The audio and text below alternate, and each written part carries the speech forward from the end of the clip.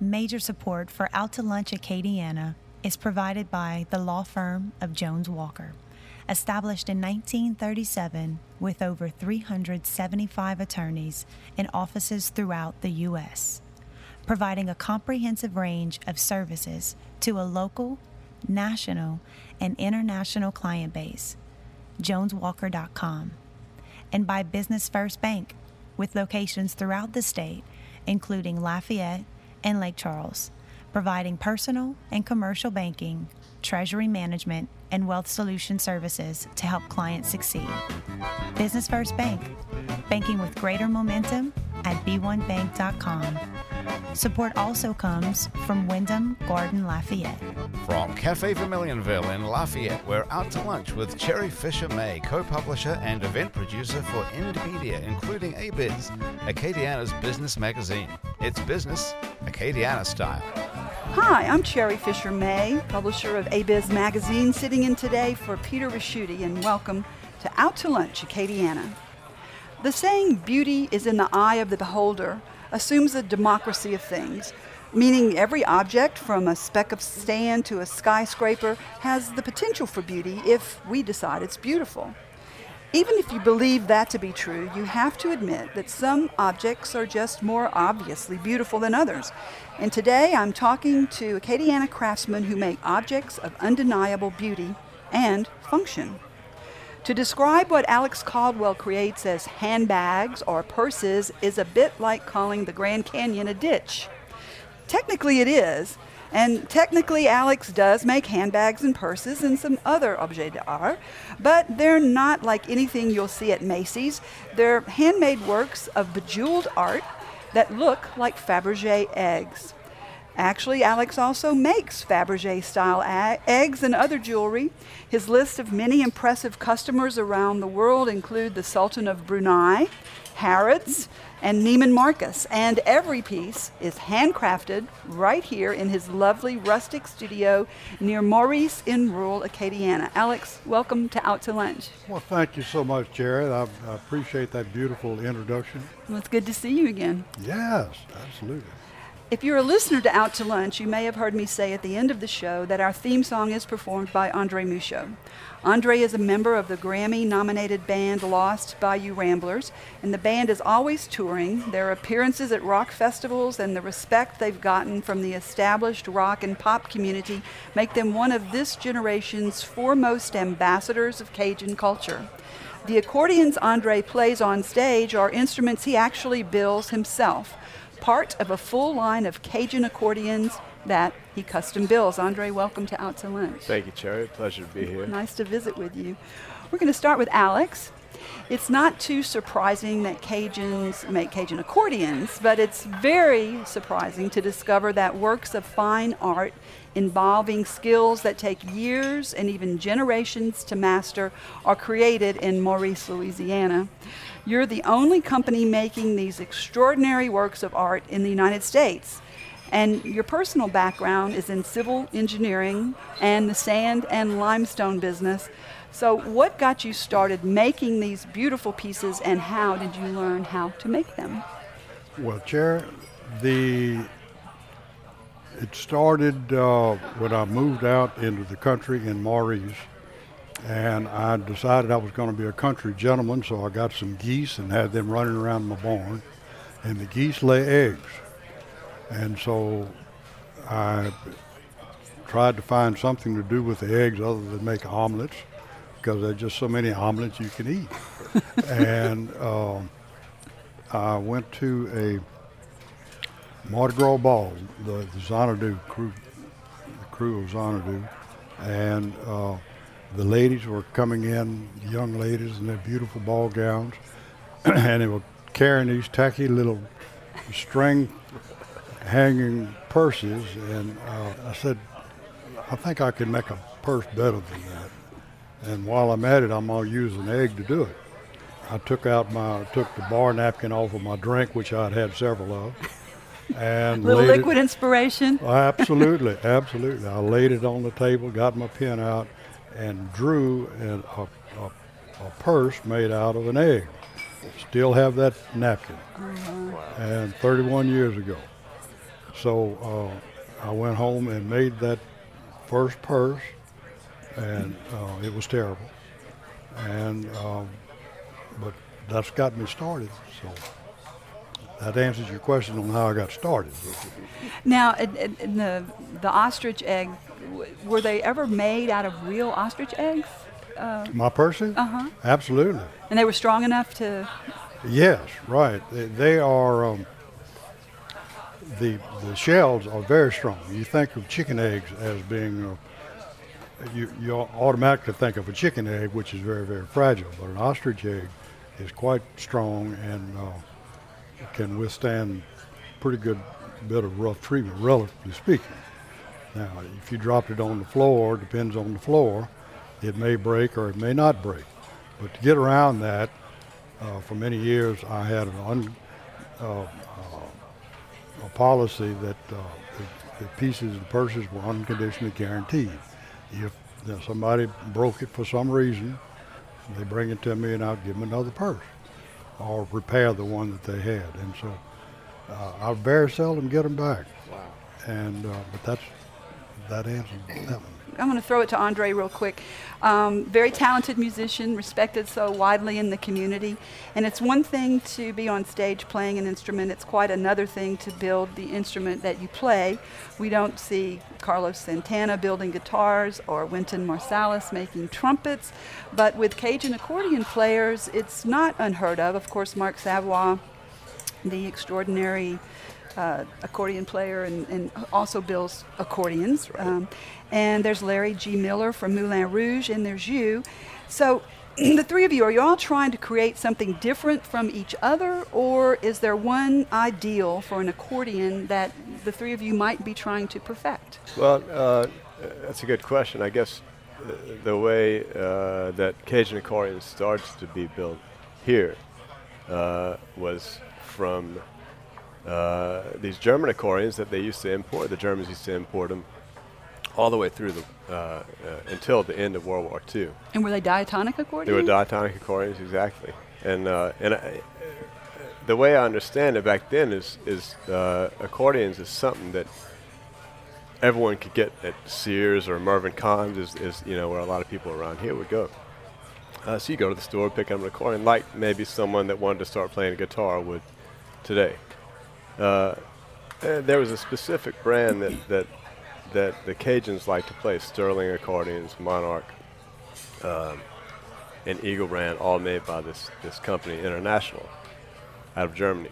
And after the war, the factories were bombed, and there was no more of those accordions being made. But they really liked the sound of them. There was Honors still being made, but like I said, they just preferred these. So a guy named Sidney Brown out of Lake Charles started taking them apart, part by part, maybe putting...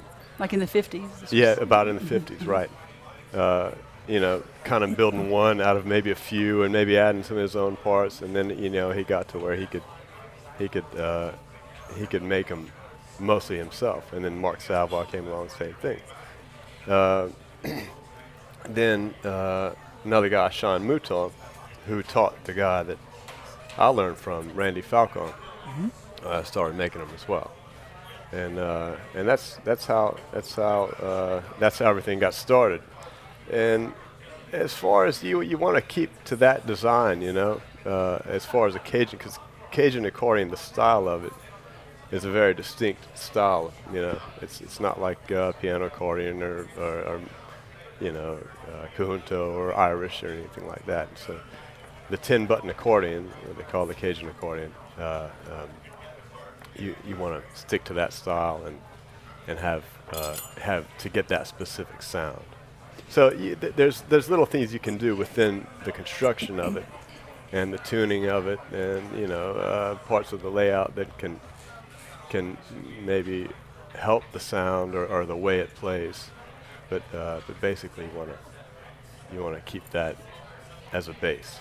Now, is there a variable in maybe timbre or resonance or something like that where your trained ear could distinguish between maybe one of your accordions and one that Mark or somebody else had made? Yeah, there's ways. In fact, there's ways that that people tune, and in fact, that's how I started to build accordions.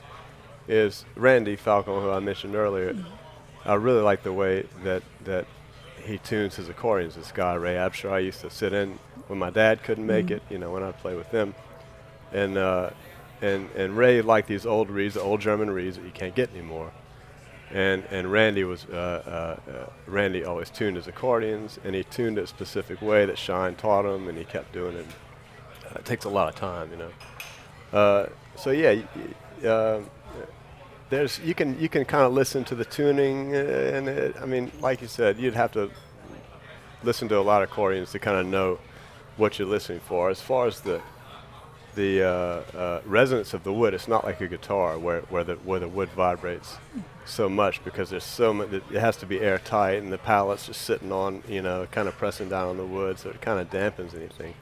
There might be a little difference that the wood would make, but in general, it's more of the reeds and the size of the reed blocks and things like that. When you start an accordion, where do you start? Do you start with the box and then you do the little tiny pieces? What's the process there? Yeah, well, most of the parts are made by the maker, except for you order the reeds. There's like 90-something reeds in an accordion.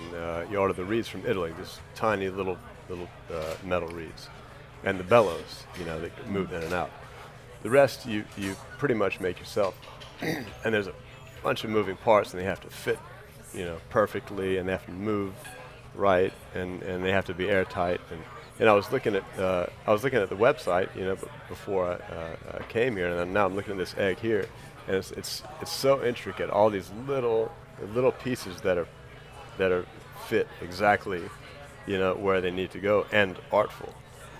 And for our listeners, Alex has brought a sample of his most recent beautiful creation that's on the table that Andre's talking about. Alex, where do you start when you make an egg? Do you, is it I guess you do a drawing first and? We never do a drawing.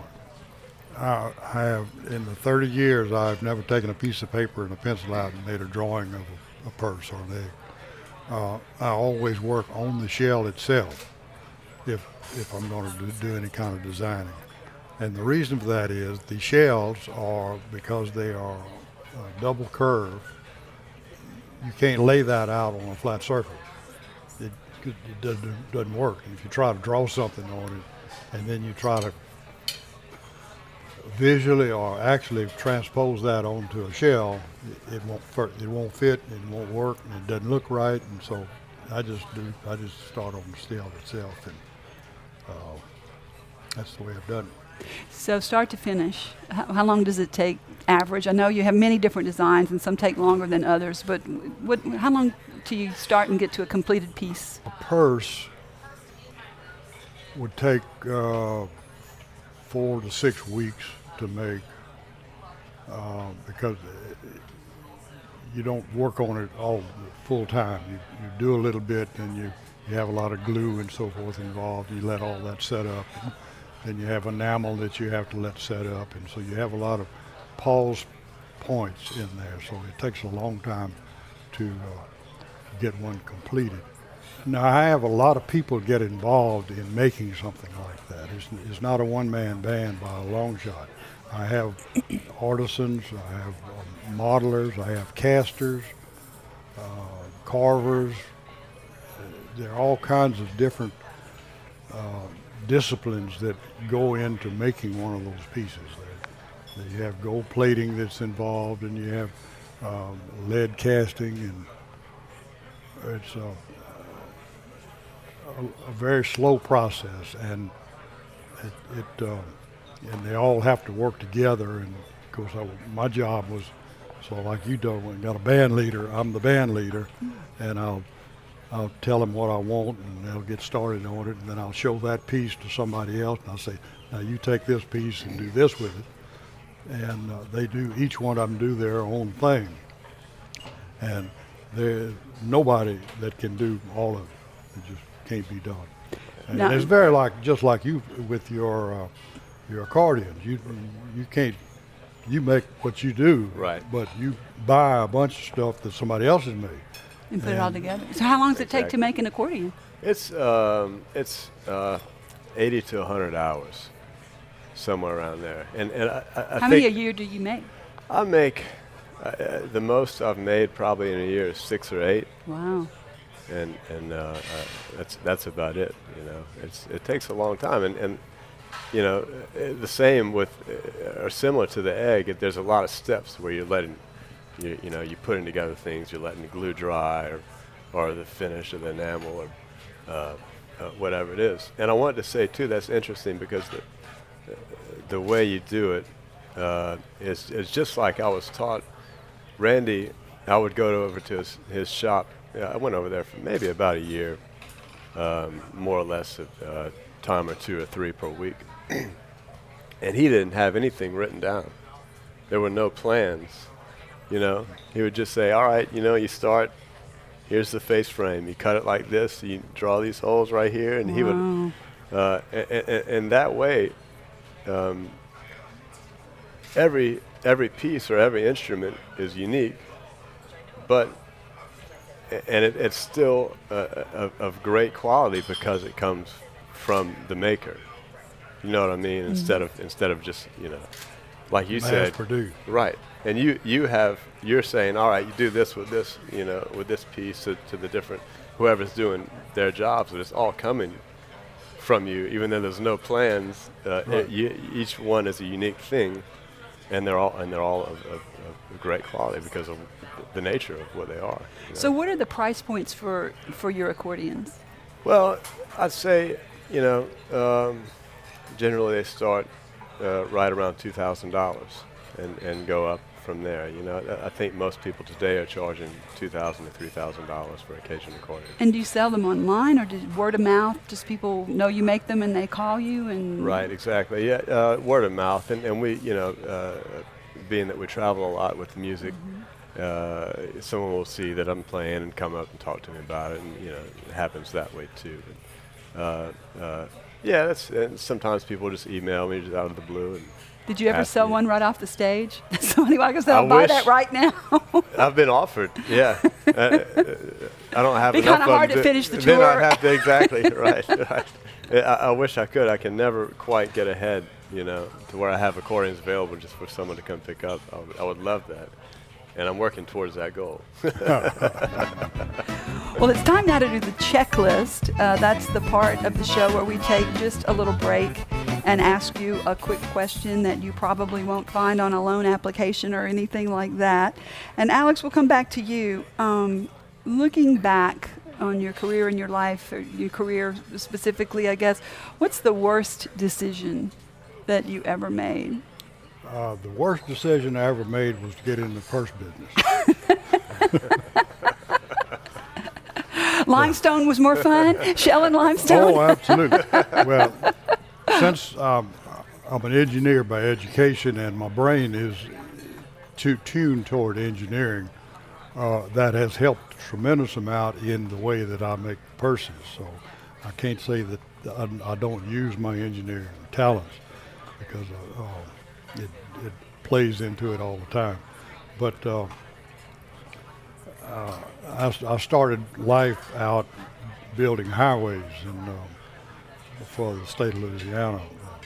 I built a lot of the farm-to-market roads in South Louisiana, and loved doing that kind of work. And that was what I was planning on doing, but life came along and made me decide to go to something else besides building roads. And I've been into several different businesses, but the one I'm in now is completely different from normal engineering work or work that requires a right-brain person. So that was my decision. Well, we're going to go from worst decision to best advice. Andre, what's the best career advice that you've ever gotten? I'd have to say that kind of a backstory of this is my grandfather was superintendent of education back before I was born, and he said, look, he was telling me, I went to college for about a year.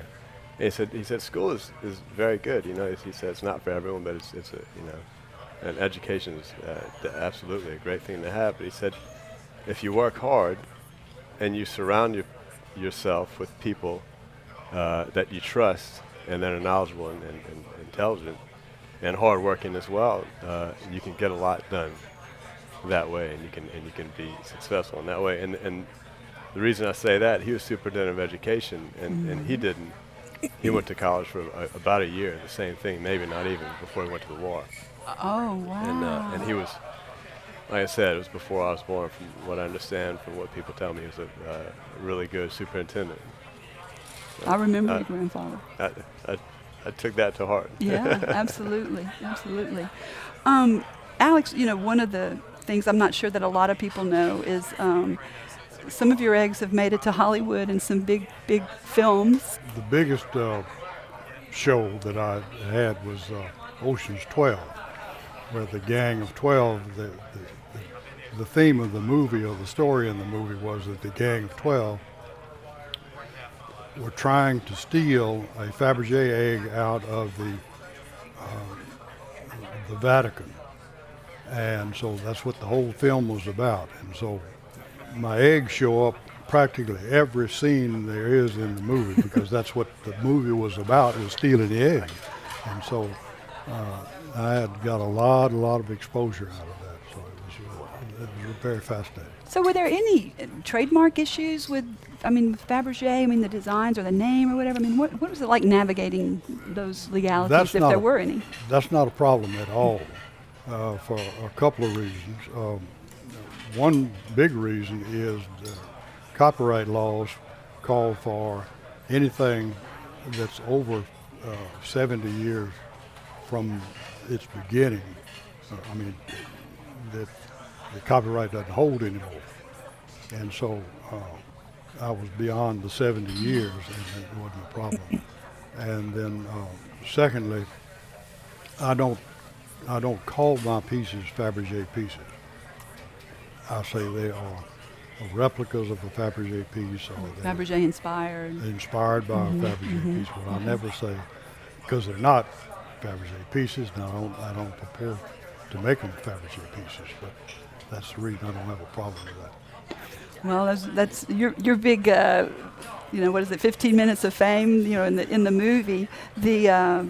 Of course, I guess some of your 15 minutes of fame, Andre, would be the Grammy Awards, and how many times have y'all gone to the event? We've been just one time, and that was plenty. Tell us about that. It was a great time. It was first of all, it was a complete surprise. I found out. I remember it. I was in my shop, and someone called me and said, "Hey, y'all are nominated for a Grammy." I said, "I didn't even know we were. What we were are you up." talking about? Right, exactly. And which record was that? That was for Live at the Blue Moon. Oh, awesome. It was just a live record. In fact, the record was just one that we put out. We hadn't put out a record in a little while, and while we were making the studio record, we said, well, let's just do this live. We have the engineer here, and we did it, and it just.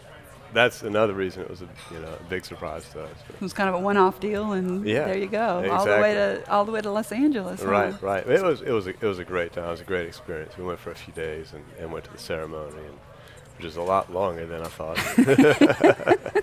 But we had a great time. Well, I know you need to get out of here because you're going to get back on the road right now with the Lost Bayou Ramblers. Right. I think you're headed to Texas. Right, Houston and Austin. Houston and Austin. Well, I really appreciate you taking the time to stop by for lunch. And Alex, it's been great seeing you again. You're both uniquely talented craftsmen, and your creations are true works of art. And so I want to thank both of you for joining me today on Out to Lunch. Well, thank you, Cherry. It was a pleasure seeing you again. It's been a long time, and I was delighted to be able to talk to you about what I love doing. Awesome. Well, my guests again today on Out to Lunch have been Alex Caldwell, the CEO of Vivian Alexander, and Andre Michaud, a member of the Lost Bayou Ramblers and crafter of Michaud accordions. You can find out more about Alex's fine art bags and jewelry and Andre's accordions and music by following the links on our websites at krvs.org and itsacadiana.com. The producer of our show is Grant Morris. Our technical producer is Eric Merle. Our researcher is Dominic Lloyd. And our theme song, Encore Monsieur Nice Guy, is written by Mitch Foreman and performed by Mitch Foreman and today's guest, Andre Michaud. Our Acadiana business consultants are Pete Prados from Innovate Acadiana, Zach Barker from The Opportunity Machine, and Dr. Blake Escaday. Special thanks today to Marisa Collins from the Moody College of Business at UL. Today's show is recorded live over lunch at Cafe Vermilionville in Lafayette.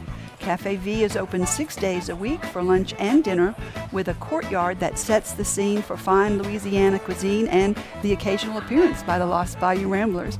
If you want to know what we all look like, you can find photos from this show on our website and Facebook page. These photos were taken by Gwen O'Quinn.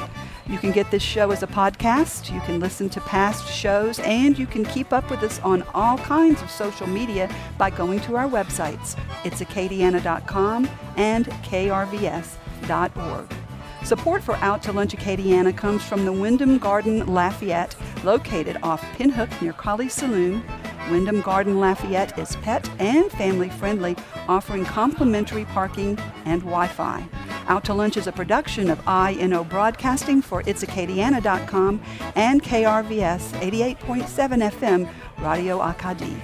I'm Cherry Fisher May, sitting in today for Peter Ricciuti. Thanks for joining me. We'll be back next week around the lunch table here at Cafe Vermilionville for more Business Acadiana style on Out to Lunch. Major support for Out to Lunch Acadiana is provided by the law firm of Jones Walker. Established in 1937 with over 375 attorneys in offices throughout the U.S., providing a comprehensive range of services to a local, national, and international client base. JonesWalker.com. And by Business First Bank, with locations throughout the state, including Lafayette and Lake Charles, providing personal and commercial banking, treasury management, and wealth solution services to help clients succeed. Business First Bank, banking with greater momentum at b1bank.com. Support also comes from Wyndham Garden Lafayette.